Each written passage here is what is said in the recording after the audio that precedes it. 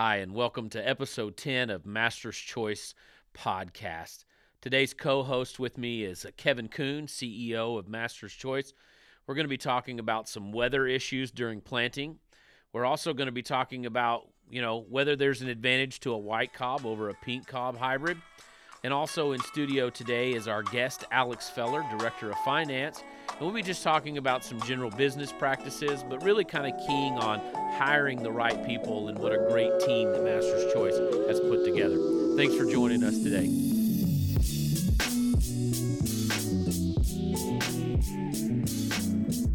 Welcome to MC Podcast, episode 10.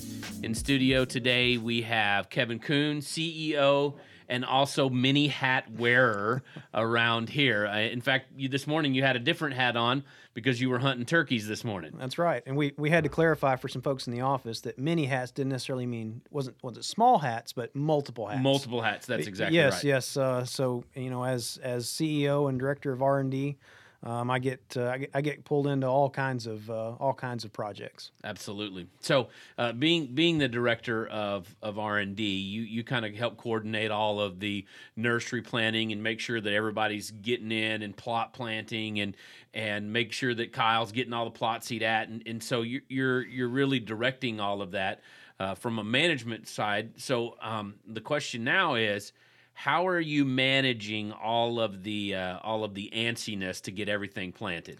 This is a frustrating point in the season for us because last fall we started shelling stuff coming out of the nursery and already beginning to make plans to what was going to go in the ground this spring, and we had a relatively dry, mild winter. March was really nice. In fact, we had some guys locally that planted some hybrid seed corn around us in March. Soil conditions were good. If anything, we were a little concerned it was going to be too dry. Then when we roll into mid-April, as we start to hit our ideal planting window, all of a sudden here comes the rain, and we even have had some cool weather. Right. So we've got Cullen, our plant breeder. He is having a hard time sleeping at night right now. He is so antsy wanting to get in the field, but it's just absolutely too wet for us to go right now. So actually, to be honest, we probably could have planted a couple of days this week, but the fact that the forecast was showing several inches of rain coming, and so for us, that's planting that inbred seed, planting that seed doesn't have quite the hybrid vigor. For us, that's a risk. Absolutely. So we've had, I talked to some cooperators in the last week here locally, and I think we've had depending on the location, we've had around, before last night's big rain, we'd had about 6 inches since Easter. So 10, 12 day period, we've had 6 inches. Got another 2 inches last night. Forecast another 1.5 to 2 inches tomorrow night. So they're just kind of stacked in one right after another, and we actually we had a lot of wind, some good sunshine midweek, and we had a period there where conditions would have let us go if we wanted to go, but it was just too risky to put that inbred seed in the ground. If I'd have been going out to plant hybrid seed corn, with a really good seed treatment on it, a Cruiser Max 250 product, I probably would have been comfortable going. But when we're talking about inbreds, they just don't have the vigor of hybrid seed corn, so it wasn't worth the risk of getting that crop off to a slow start. So for us, you're right. It's not worth the risk. Even if we have to wait a week, right? It's worth the risk to wait a week to get a little bit later on. What about for that regular farmer? How much risk is he taking putting seed in? And like I said, you said we've got 1.5 inches coming tomorrow night, but actually if you look until the next 3 or 4 days, we've got 4 inches forecasted. Right. So at what point does it make sense for him to say, okay, I'm going to hold off even if it takes me a week or 10 days? At what point is that risk worth it? This is the time of the year where the farmer really feels like a gambler. The start of your corn crop is so critical because prior to that V4 stage is when all that growth and that yield potential is being determined. And any stresses that you incur in that early period really damage your yield potential. And on top of that, you can run into some quality effects that you can Right. see in your feed stuff in the Right. long run. So the decisions on that you're making early are probably as critical as any you make throughout the growing season. And the push is every year is we got to get earlier, we got to be out earlier. And while there is a lot of data, especially if we look at grain yield data that will back Right. that up, early planted corn will out yield late planted corn. Um, but there are so many risks that come with some of that early stuff, that oftentimes, especially when we're talking about corn silage, in the last 4 or 5 years, I've seen a number of times where the last corn silage planted in a lot of these regions turns out being the best yield and the best quality product. Yes, yes, I'm right there with you. One of the things that I would always recommend to a guy is, okay, so maybe he's going to plant something 112 day.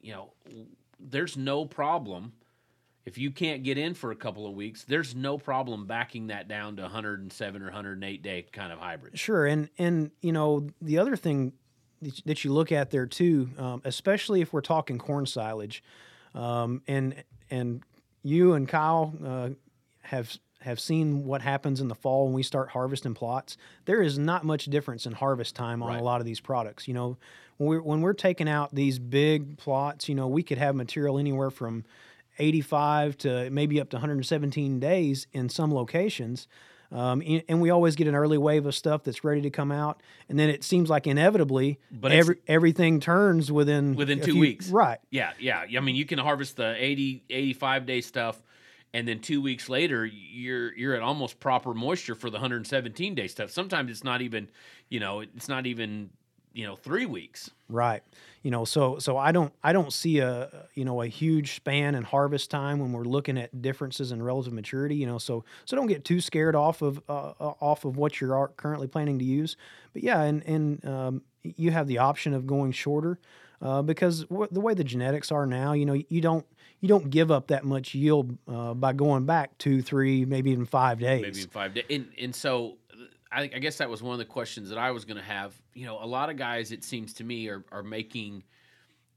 I don't want to necessarily say irrational, but maybe ill-informed decisions about relative maturity. Oh, if I plant 112 day, in fact I know that last year in northern Wisconsin there was a guy who planted 113 day.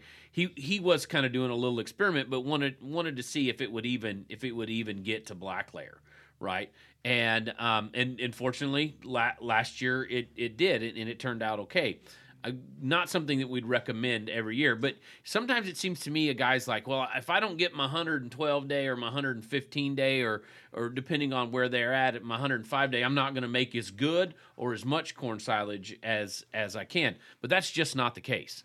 Absolutely. And and the thing to remember, and what I stress to guys, when we're talking about relative maturity, that is a relative maturity, so Right. it's not an exact science on how that corn's going to finish up in the fall.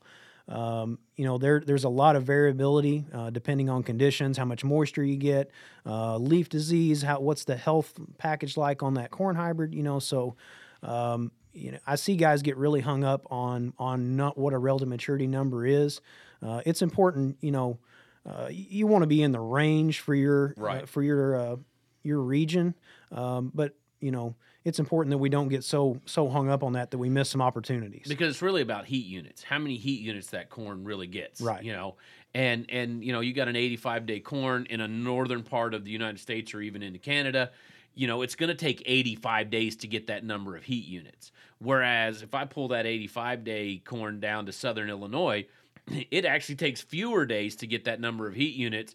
And then those heat units, when they come, they can really stack up pretty fast. Sure, and we never know what kind of summer we're going to have. Are we going to have a hot, dry summer, or is this going to be one of those years where it's overcast and cool most of the time? Right. So all those factors really play into how that hybrid's going to perform. There again, here the farmer, he's kind of a gambler. He's making decisions. So you kind of gotta sit down and make a game plan before we get to this point in the year and decide, how am I going to manage my acres? And for the most part, you kind of stick to your guns. Right, right. We're talking about ill-informed decisions, and it kind of sparked a thought in my mind here, right? One of the other things that I see guys making ill-informed decisions about is cob color. And I want to jump off on that for a second. I mean, but really, you know, as a nutritionist or as looking at things in a nutritional uh, avenue, um, basically, I don't see any difference between a white cob and a pink cob and a red cob nutritionally. Nor do I see that with those genetics bringing different starch characteristics in corn hybrids. And from a genetic side, Kevin, you can maybe explain that out a little bit for us. Yeah, so when you're talking about just looking at from a genetic side, when you're looking at cob color, so basically, white cobs are recessive. So that's a somewhat of a recessive trait.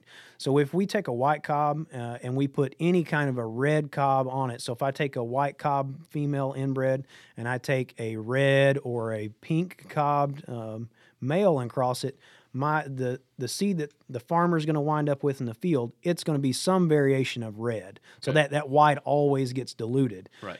So in order for us to produce a hybrid that is a true white cob variety, we have to cross two white cob inbreds to create that parent. Okay. And are there any, do you see any genetic propensities? Maybe that's the word, genetic propensities with white cob inbreds. I mean, are they throwing any better or any worse? So what I see, and there are different avenues we can go down with this. We can talk nutritionally and agronomically as well. When we look at agronomics, and I'll kind of start there first. There is a mindset, especially in the world of a row crop grain, that you give up some manageability, some harvestability with a white cob. And that is because if you go way back several years, you look at some of those early white cob varieties that came out. They didn't dry out. They held their moisture longer. They had a tendency to basically to disintegrate when they go through the combine. Okay. So they didn't handle as well as red cobs did. They didn't the kernel for the grain for guy. the grain guy. The kernels wouldn't break clean. And a lot of guys still kind of have that mentality that, okay, white cobs are for silage or for, if I'm going to leave the cobs in, red cobs are for combining. That is absolutely not the case with modern genetics. In fact, some of the so if you look at our lineup, or even if you look at other lineups in the industry, some of the best genetics out there are white cobs, and there are some great red ones. From an agronomic standpoint, don't make your decisions based on what cob color is. From an agronomic standpoint, from what I've seen, And I'll take that a step further. From a nutrition side, there's no reason to also. We look at several hybrid crosses every year, probably a couple hundred, and nowhere do I ever see I see white cobs that do not perform well, and I see red cobs that perform great. The thing that I do see still is a little bit of a palatability issue. Mm-hmm. A lot of times with a white cob, there may be just a little less sorting out of those cobs, but you get a good chopper with a good kernel processor, and really really you don't find that when things have been chopped well and processed at the right moisture and done well. And I've even taken some really dark red cobs, some pink cobs, and some white cobs, run them through forage analysis, and there is really no difference there between those nutritionally whatsoever. right? But I know that that's one of those things that some guys they have this kind of ill-informed thing, or maybe it was their experience. I had a better experience with this white cob hybrid than I did this red cob hybrid, and that's kind of formed their opinion. Right. I think a lot of growers are making decisions on what you talked about before with sorting in the bunk. Where we see big cob pieces in there, and that's pretty common that you see that cows don't sort the white cobs as much as they do the red ones. Right. But like you say, a kernel processor takes care of that easily, and And just because we see the sorting doesn't always mean it's tied to a difference in digestibility. Exactly, and nutrient value. So Right. there really is no difference there. So last episode we talked with Scott and Toby, and we really talked about what a farmer should expect from their seedsman. Well, and I think this is one of those places where a grower should not really get so focused on, I got to have the white cob or I got to have this. He should really listen to a seedsman and say, look, we've seen this hybrid, no matter what the cob color is, we've seen it perform well nutritionally, agronomically, yield wise in your location on this kind of field that you've got, and really pay attention to that, and not try to get so hung up on some of those things that are really just based on experience and opinion. So, so we talked that you wear different hats at Master's Choice, and so you do wear that director of R&D, but you also wear the CEO hat, where you gotta kind of rally the troops and all of those things. Earlier, you did a vlog on our YouTube channel about, and you made some mentions about teamwork around here. Talk to us a little bit, kind of about the way that team works here. I mean, and maybe that's one of those catchphrases we hear a lot in business, but just talk about, as a CEO and a director of the whole business, how you like to see teamwork work. Sure. And, first off, I'll just say from when we're talking about Master's Choice specifically, it's an incredible work environment. The Crabtree family has done a great job of building a business that's centered around Christ first. Yep. And they have put together a team of excellent people that are a lot of fun to work with, and that makes a lot of this success and a lot of this teamwork really easy, because we have great people here, and the focus is where it should be.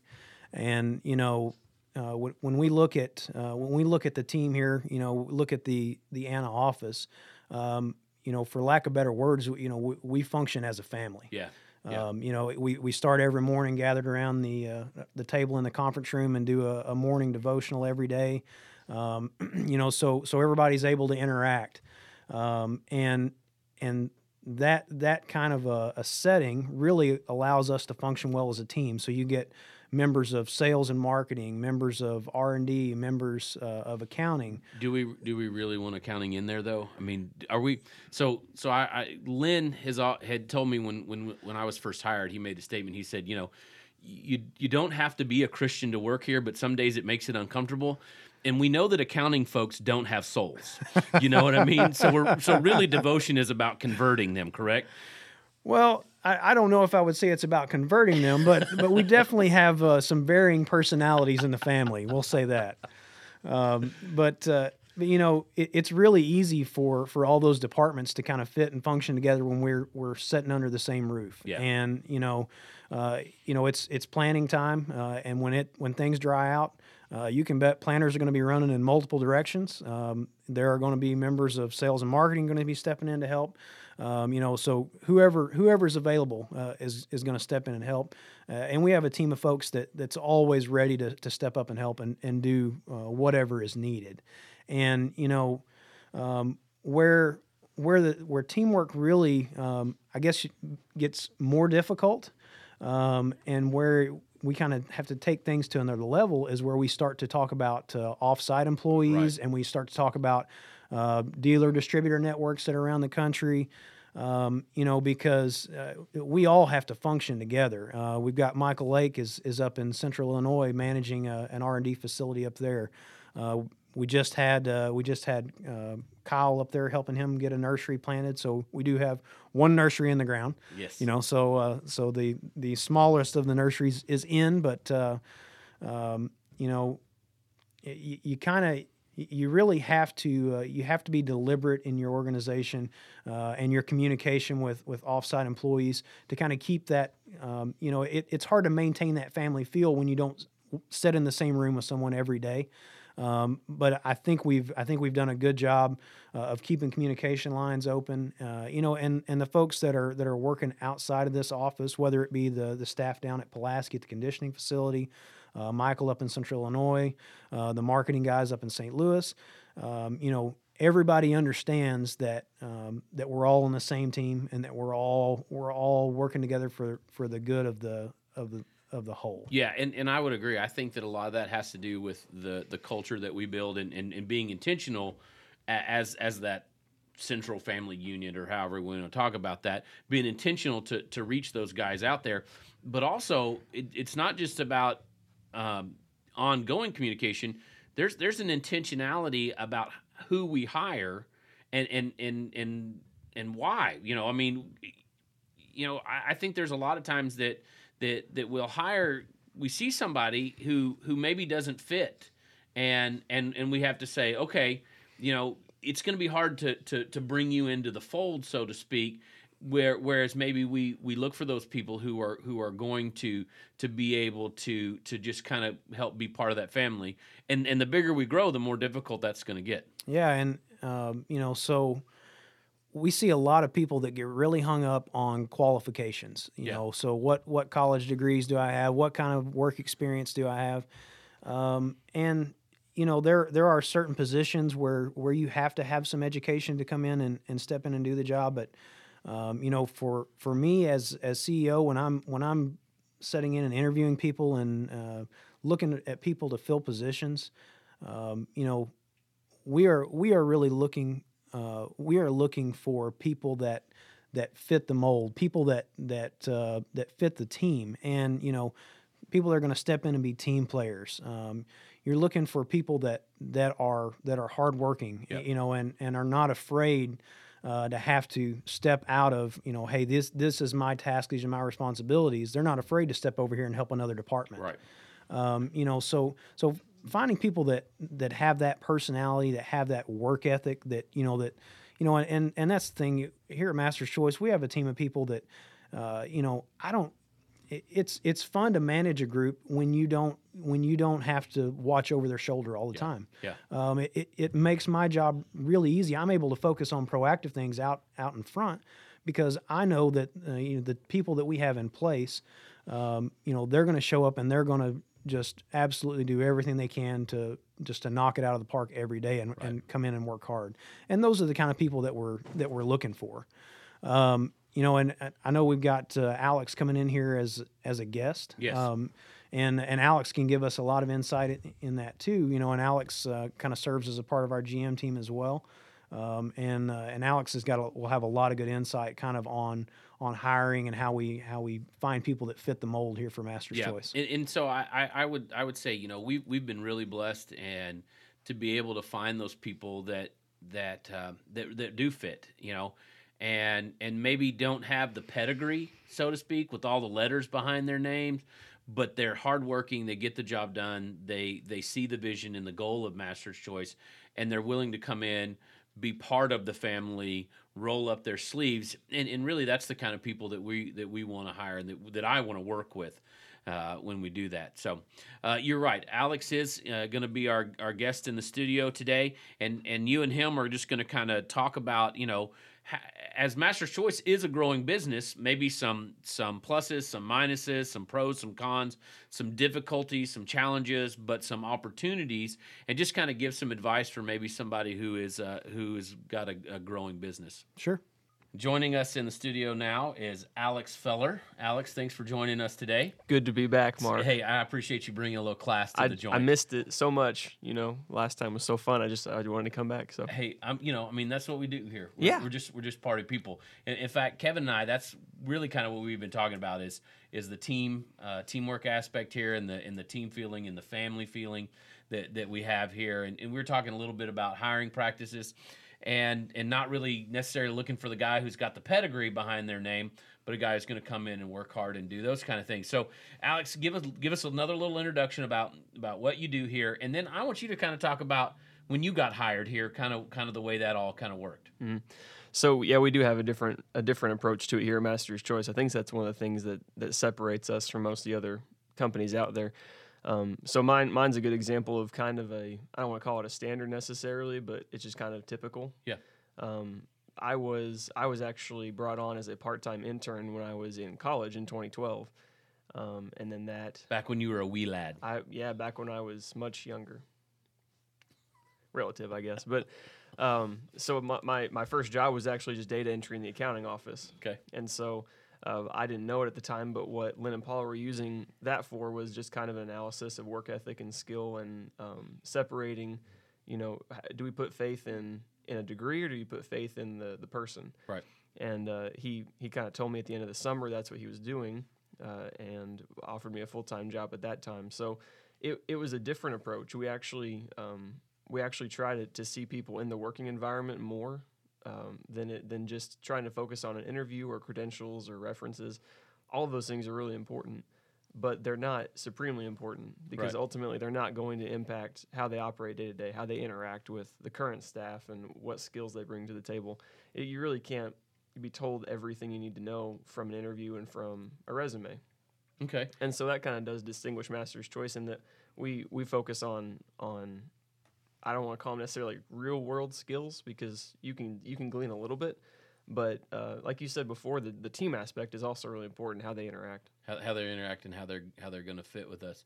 So you started off data entry, and now your title is Ever changing. Ever changing. It is currently Director of Finance. So Okay. so I oversee the accounting office, and then also work with the departments on their budget planning now. Alex is the one that denies our budget request when we want to buy new toys. Yeah. Professional sayer of the word no. Yeah, I've experienced that a time or two. Sorry. Yeah, well, Nothing personal. Yeah, well, so sometimes I think it is. Depends on what it is. Okay, I'm just gonna let you know. I'm just being honest with you Okay, here. I'm in sorry. front of everybody. We can talk about this out of studio. Out of studio. We'll reconcile. Can we do it over lunch, like wings?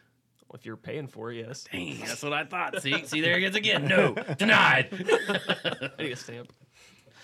So you were brought in data entry. You're in charge of financing. So director of financing, all of those things. And really, I will be honest about this. As much as we make fun of people from accounting and financing, and that they don't have souls and they probably won't live long lives, but all of those things, really working with you, and there are very few of those times. You recognize that when somebody comes in and says, I have a need for this, and this is where I'd like to take my department, you really sit down and you listen and you think through that, and you really fit in well with that team aspect. So let's kind of bring this around to this point. Okay, we here at Master's Choice have this really great, unique position with our employees and our team. So what about on a farm? How does this translate into a guy who's out there and maybe he's added cows, maybe he's added acres, and he says, man, now I've got to hire somebody. How do I need to do this? What kind of things do you think he needs to be looking for?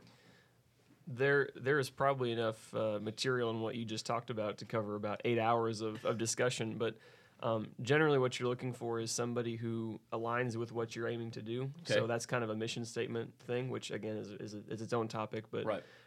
Who is somebody that you would have confidence in to say, I trust you, that we're headed in the same direction, we believe the same things about what our operation is supposed to look like at its core. Okay. Things we will spend money on, or things we won't, things we'll compromise on, things we won't. And you can learn a little bit about that from an interview, but it doesn't hurt to know the person first. Yeah.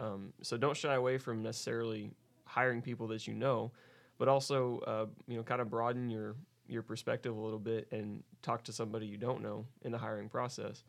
To sum it up in a few sentences, you want somebody who's going to challenge you, but also be a teammate with you, because you don't want to hire yourself. You Okay. may want to hire yourself.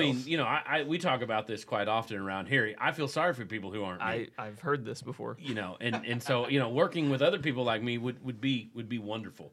I can tell you from experience, when we start hiring people into R&D, you only go back a few years, and largely I touched everything that happened in R&D from an agronomic standpoint and genetic standpoint, and we are quickly to a point now where we have hired people that are far more qualified for that position than I am.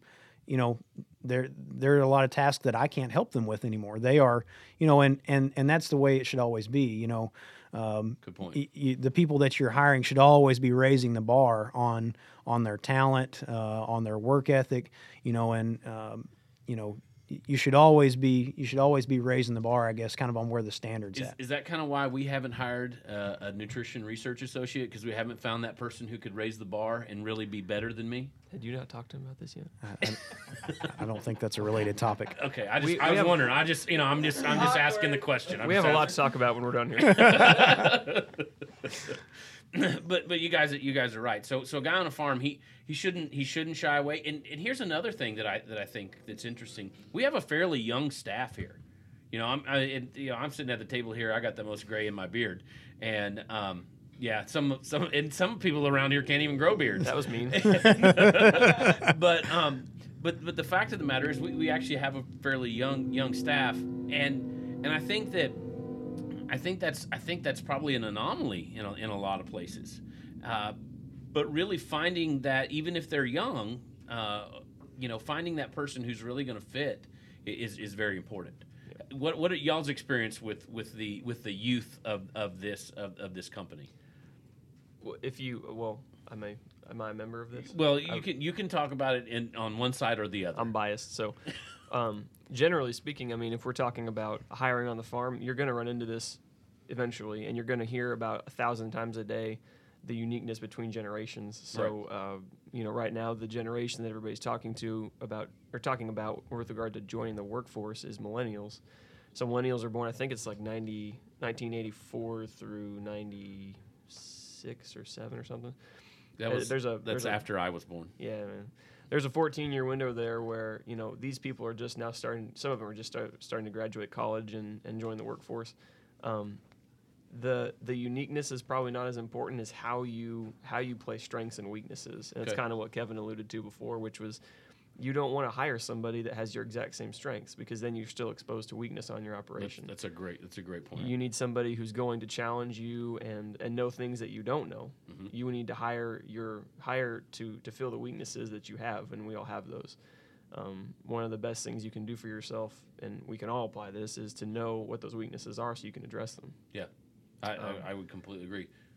And so one of the impacts with a younger generation is that they have perspectives on technology. They have perspectives on modern economies from their education that may be useful. Yeah. They may have some that are not useful at all. Right. But to the average guy out there who's trying to find somebody who is reliable and who understands new technology or new trends, millennials can be helpful for that. Younger people can be. Yeah. And I think we found that here at Master's Choice too.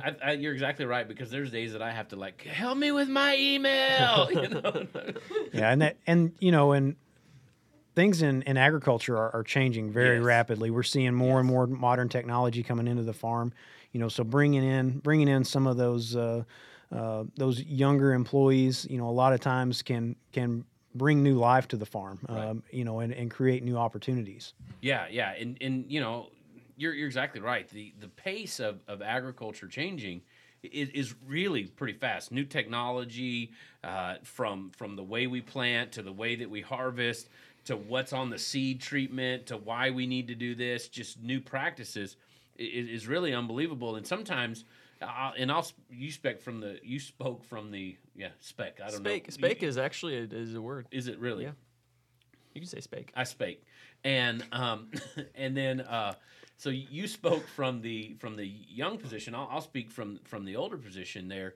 That there are a lot of times we get stuck in a rut, and we go, well, this is the way we got to get it done, and this is the way I've always done it, and somebody with a fresh perspective can be so more enlightening at times if we'll let them, and we absolutely should let that person bring that fresh perspective that can be very helpful and very productive. One of the things that we do here is we very rarely hire people from seed corn professions. Right. When you look at the staff that is here, most folks came in with limited experience in seed corn and dairy farm knowledge, that type of stuff. Most of it has been learned on the job. Right. And, so experience in specific tasks is not always necessary. It's more Right. about finding the right person and the right Finding fit. that right person to fit, because there's a lot of things that guys would, coming from a livestock background, but not necessarily a dairy nutrition background.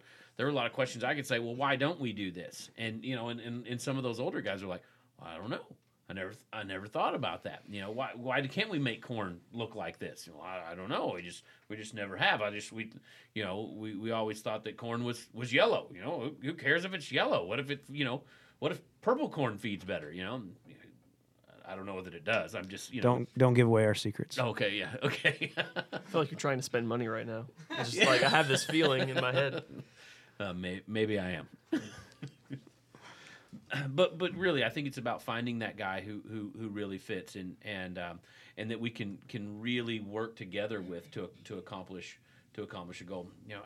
I think that communicating that goal is very important, and finding somebody who can play off on that for sure. And circling back to the hiring practices, you touched on a really important part there too, which is that you have to make sure when you do hire somebody on your farm that expectations are made clear up front. Very, very good. We have, I don't think there's any harm in admitting that we've all made really good decisions, we made really bad decisions.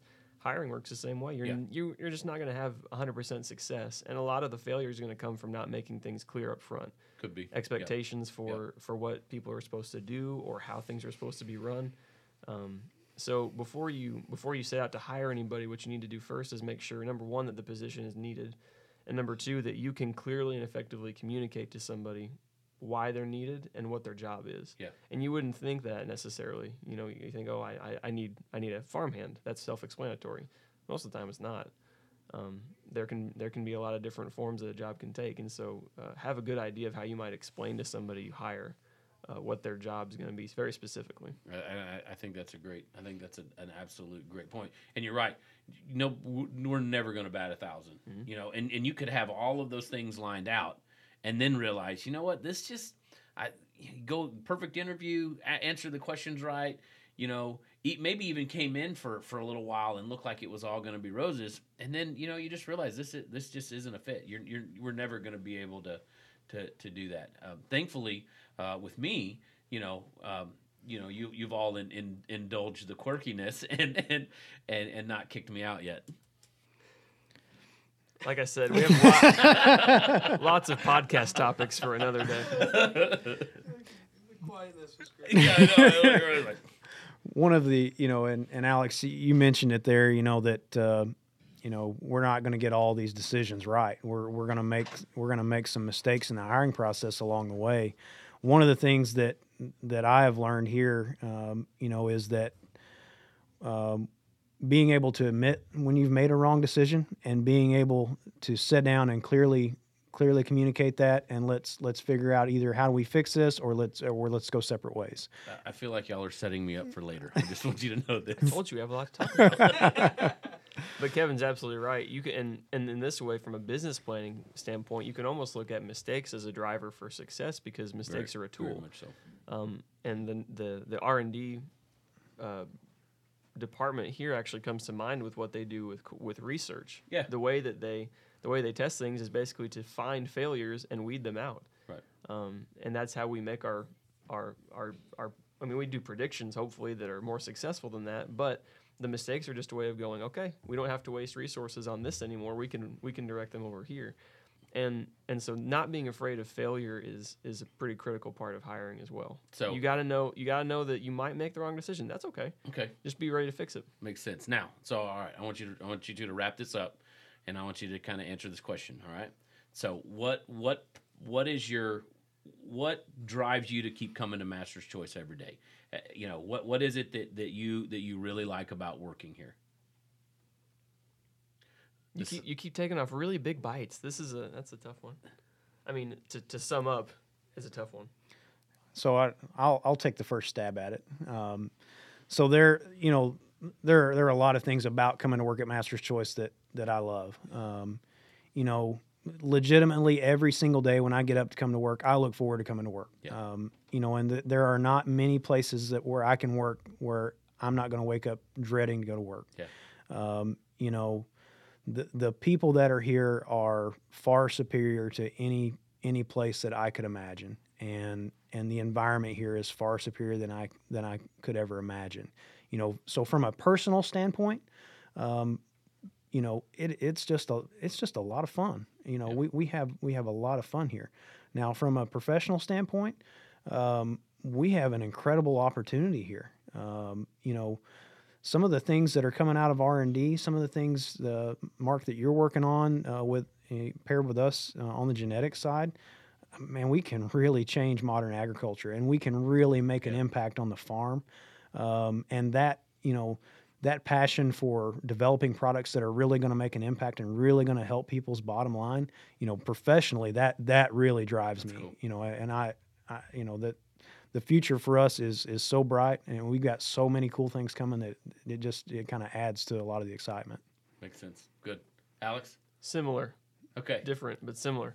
So if I had to sum it up, I would say that our ability to not only maintain some progress in agriculture, but to accelerate it and to make it better every day is a reality for us at Master's Choice. And I think it can actually be applied to a lot of different businesses as well in the agriculture industry, down to a dairy farmer or just anybody. They can sell a dream of wanting to do something unique, something that's not just we'll punch in at 6 a.m, we'll punch out at 6 Right. at night, and you'll get your paycheck, and every once in a while we have days off. That's kind of a bummer. That would be a bummer. And it's not unique, and it doesn't keep people engaged. But if you have a chance to present somebody with something that's unique, something that could make a difference in the world. I don't want to use our slogan off our bags all the time, because then it gets cheesy. But really, that's what it is that we, from the products that we sell at Master's Choice to the people that work here, our goal is, in all circumstances, are you making a difference? Yeah. And those are the things we pursue. If it's just maintaining, probably not. Good. Guys, I want to thank you again for joining me today, and appreciate your honest and open comments and dialogues. And so I want to thank you guys out there listening. Appreciate you joining in. Hey, always remember us that we are on Instagram, YouTube, and you can always look us up on seedcorn.com. Thanks. Oh, hey, Facebook Live. Y'all have a good day.